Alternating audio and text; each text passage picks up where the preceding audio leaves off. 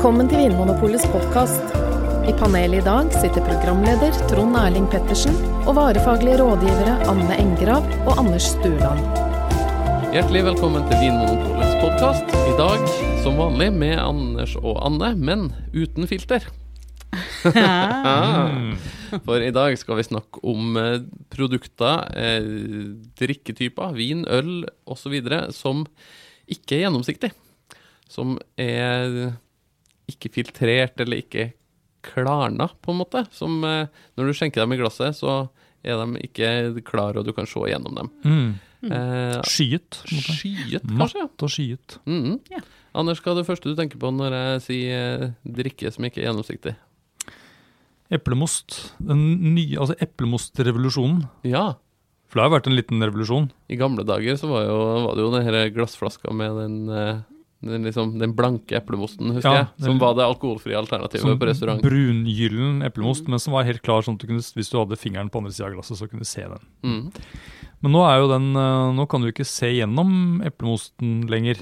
Nei, I hvert fall ikke de ordentlig gode typene. Nei, så den jo skyet eller matt da. Ja. Ufiltrert. Ja. Anne, hva det første du tenker på?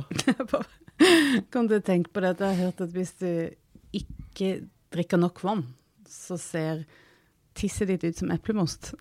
Det den filtrerte. Det den filtrerte. Ja, hvis ikke må du gå til legen. Hvis det ser ut som ufiltrert eplemost, da, hva det tegn på da? Det mye protein? Og jeg så lei meg for at du sa det. Vi ikke medisinsk personell I denne podcasten. Det vi veldig tydelige på, faktisk. Det viktig å presisere det. Ja. Skal vi prøve å gå gjennom hyllene I en vanlig butikk I Polet da? Hva vi kan støte på der, som skyet eller matt? Du har jo noen viner som tappes på flaske før de helt ferdig med å gjære.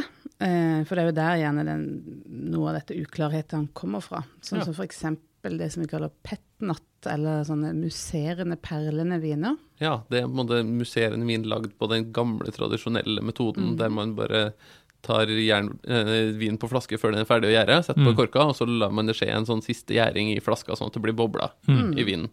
Naturlig perlende vin. Ja. Det har vi jo en egen episode om, det har vi snakket om I en egen episode, så for det som hører på, hvis du vil ha mer detaljer om petnatt, så kan du sjekke ut en egen episode om det.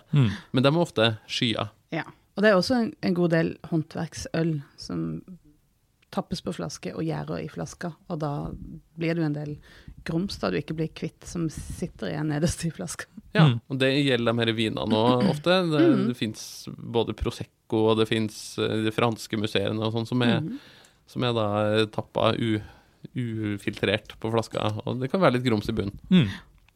Og så det jo litt sånn, kan du velge da om du vil drikke da denne vinen grumsete, eller ølet grumsete eller ikke. Det litt forskjellige skoler. Ja, hvilken skole tilhører du? Som italiener vil si, så jeg tilhører da den Sporco-skolen. Og for oss som ikke har vært på studietur betyr møkkete, tror jeg, rett og slett på italiensk. Så. Du tilhører den møkkete skolen. Dirty man. Og det gjetter jeg på betyr at da vil du drikke vin med grums. Ja, så jeg liker på sånne petnatter, så liker jeg å liksom snu litt på flaska før jeg åpner den, og så sånn at jeg får blandet det. Ja, det gjør jeg med eplemost nå, at jeg rister flaska litt. Så, Jeg vil ikke riste av den flaska av museene. Nei, det jeg enig I. Det kan bli trøbbel. Ja, men på en måte bare helle den svagt over, sånn at den står med hodet ned, og så opp igjen, da får man liksom blande litt.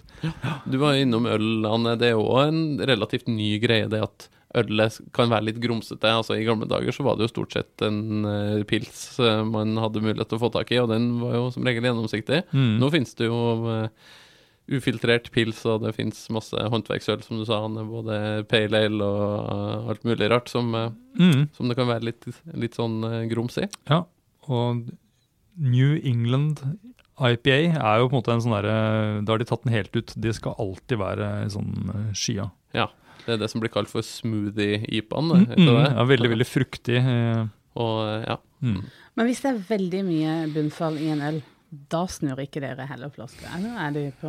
Det kommer på hvor mye, altså mange hvetøl har jo ganske sånn tjukk bunnfall i bånd. Ja, og der ser jeg ofte på TV, hvis det er sånn ferm bayersk dame som skal helle i en hvetøl, så rister liksom snurrer på flaska for å få med siste gjærresten, og sørger for at ølet blir ordentlig grumsete i det høye hvetølglasset. Og det er liksom som det er sånn at, nå må du drikke jern også. Får ikke en ny en før du har drukket opp jern. Nei, men jeg er enig, Anne, det er ikke alltid at jeg snur og vender på ølflaskene, altså. Hvis det er litt sånn tjukt bunnfall, grovt bunnfall i bunn, så skjenker jeg forsiktig bare i glasset.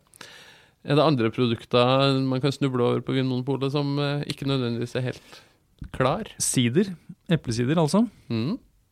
Kan det være matt eller skia, og noen saker også. Ja. Altså ris, vin, øl. Fra Japan? Ja, eller Norge, eller... Finnes det vanlige hvitviner og rødviner som ikke er helt gjennomsiktig? Det gjør jo det. Ja da, det gjør det. Det er et valg der man vil filtrere eller ikke. Både hvitt og rødt. Ja. Det er ikke nødvendig. Nei, og filtrere eller klarne vinen. Anne, før vi går videre på det sporet, så vil jeg bare at du skal fortelle hva du lagde hjemme på kjøkkenet for et par dager siden. Ja, det begynte vi å snakke om i denne sammenhengen her, for da har en rett jeg synes er veldig stas å lage, for det er oksehalesuppe. Ja. Så tar de oksehaler, og så svir de litt, og koker de sammen med masse grønnsaker. Og den kraften du sitter igjen med da, når du har liksom grovsilt den gjennom en sikt, den er nesten ugjennomsiktig. Den er litt sånn skya, akkurat som en sånn eplemost, eller? Ja. Så når du har kokt den ned og smakt den til, og den smaker veldig godt, men den ser jo ikke så veldig delikat ut, så har jeg oppi litt eggehviter faktisk, sammen med litt eggeskall og litt sitron også. Og så koker jeg hele suppa med det, og da bare skjer det sånn magisk. Det bare tar denne eggehviten, bare samler sammen alt rusket oppi suppa, og samler det til, flyter det opp som en sånn der grumsete skydott på toppen. Ja. Og så tar du bare vekk, og så kan du også sile gjennom et klede da, for da er det liksom bundet seg sammen, disse små partiklene.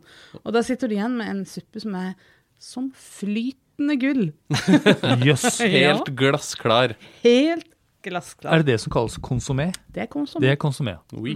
Og så den der eggehvitekaka til slutt, den deler du opp i skiver og friterer. Sånn eggedeler. Nei, jeg gjør ikke det. Men hvorfor gjorde du det med suppa di?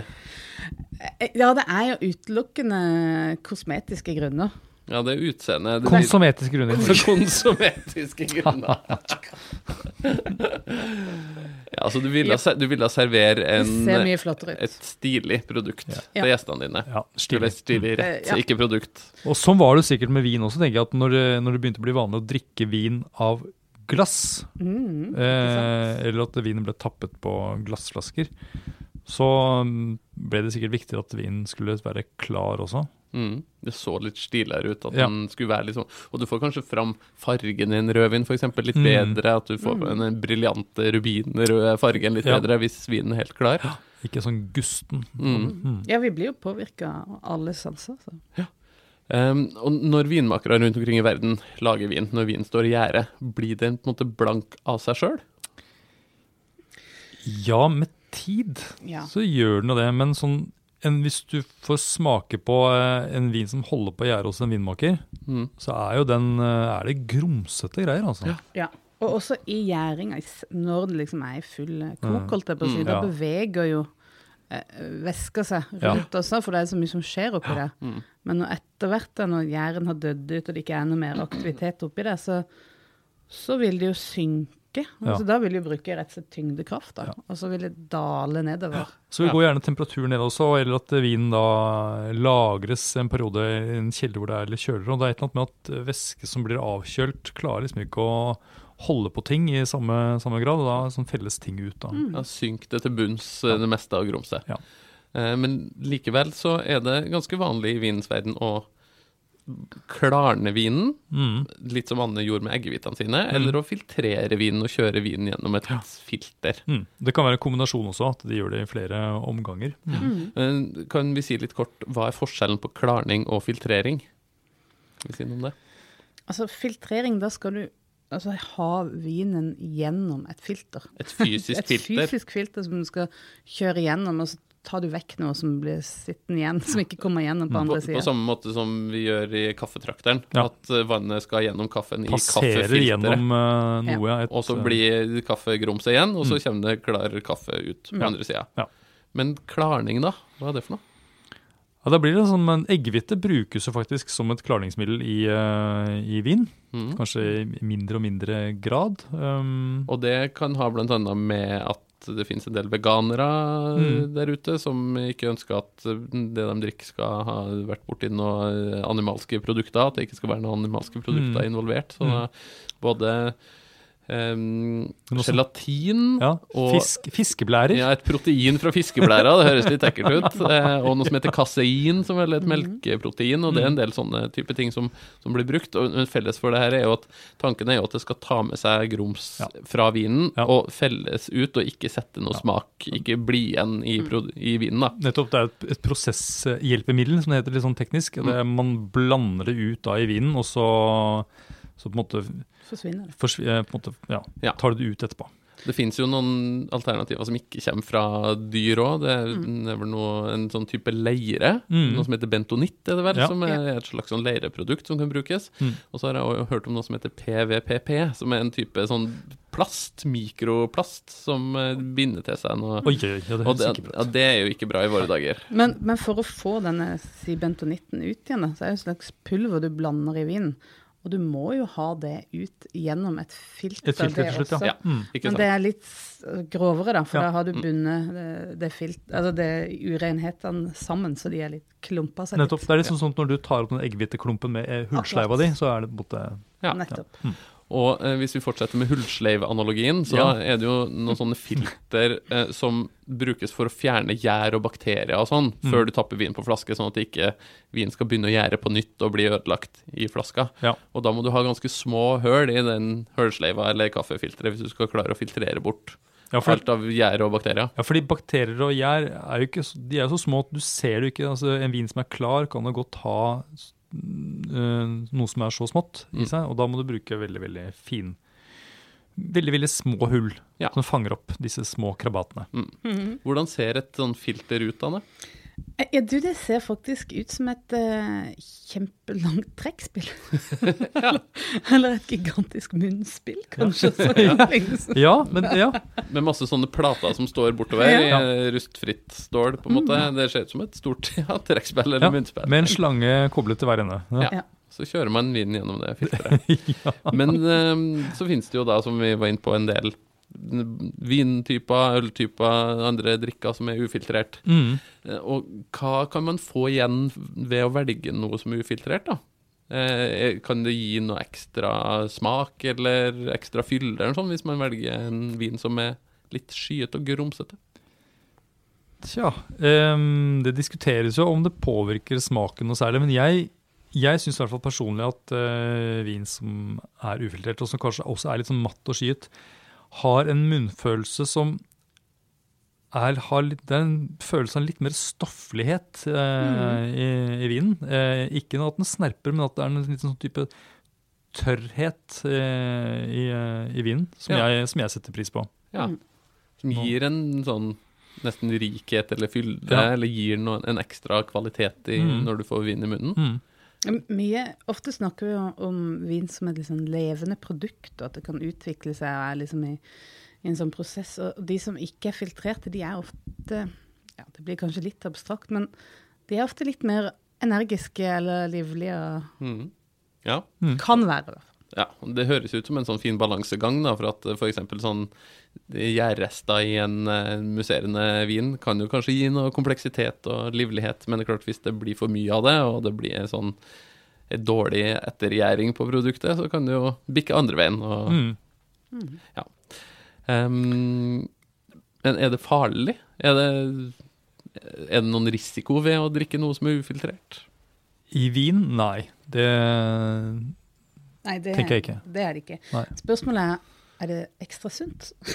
Om det er noen fiber eller noen næringsstoffer i... Ja, det Nei, jeg vet ikke. Jeg vet ikke, men vi er jo ikke leger. Nei, jeg tror vi skal være forsiktige med å dra frem noen helsegevinst da, men og så det sånn at du kan jo gå i hyllene på vinpolet, og så kan du se en flaske med rødvin, og så står det kanskje unfiltered eller en non-filtré på etiketten, men det behøver ikke å bety at vinen uklar. Nei.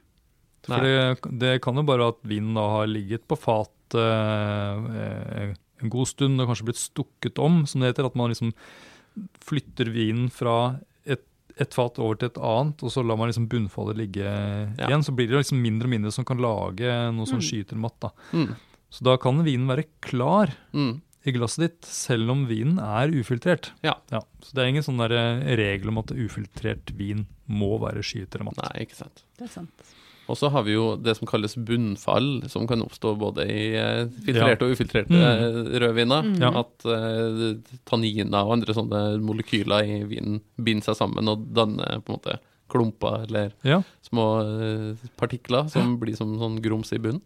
Det noen tyske hvitviner fordi de har mye syre i seg, naturlig, som på en måte etter hvert kan felles ut, og så får du noe sånn, som ser ut som små diamanter nedi bunnen av flaska. Ja, eller sand, som andre vil se. Vinstein. Vinstein, men de på en måte jo glassklare. Det kalles som wine diamonds på engelsk i USA. Ja, de har skjønt det. Det var finere sagt. Så kort oppsummert, altså finnes det en lang rekke produkter på Vinmonopolet som du ikke nødvendigvis kan se gjennom. De litt sånn skyer og matt. Og ikke bli redd. Det ikke farlig. Nei. Det kan gi noen spennende smaksopplevelser. Og så kan vi jo nevne at en del typer brennevin kan bli sånn matt hvis du tilsetter vann. Det gjelder blant annet sånn pastis og sånne lakris, anis, preg av brennevin, men det noe annet. Det har ikke med filtrering å gjøre, men det noen stoffer i ingrediensene, altså i anisoljene og sånn, som reagerer med vann, som gjør at de blir melkevitt hvis du tilsetter vann eller isbiter. Ja, det det som kalles å blakke. Ja, det et fint ord. Fola blakken, tenker jeg alltid på. Ja, men da har jo du som hører på sannsynligvis fått noen tips til ting du kan prøve i hyllene våre som ufiltrert, eller kanskje du har fått lyst til å lage oksehale konsomé. I så fall kan du få oppskrifter ved å sende mail til anne.puntum.engrav@vinmonopolet.no. Yes. Og hvis du vil ha noen nye måter å fritere eggehvitekaker på etter at du har klarnet konsoméen din, så kan du kontakte Anders. Tusen takk skal dere ha, Anders og Anne. Da har vi lært litt mer om filtrering og klarning og produkter som du ikke kan se igjennom. Og hvis du som hører på vil at vi skal snakke om noe spesielt i podcasten, har du spørsmål til oss, så send en e-post til podcast@vinmonopolet.no, så står vi klare til å svare på alt du måtte lure på om øl, vin, brennevin, mat og drikke og alt det andre som vi i Vinmonopolet brenner for. Takk for i dag.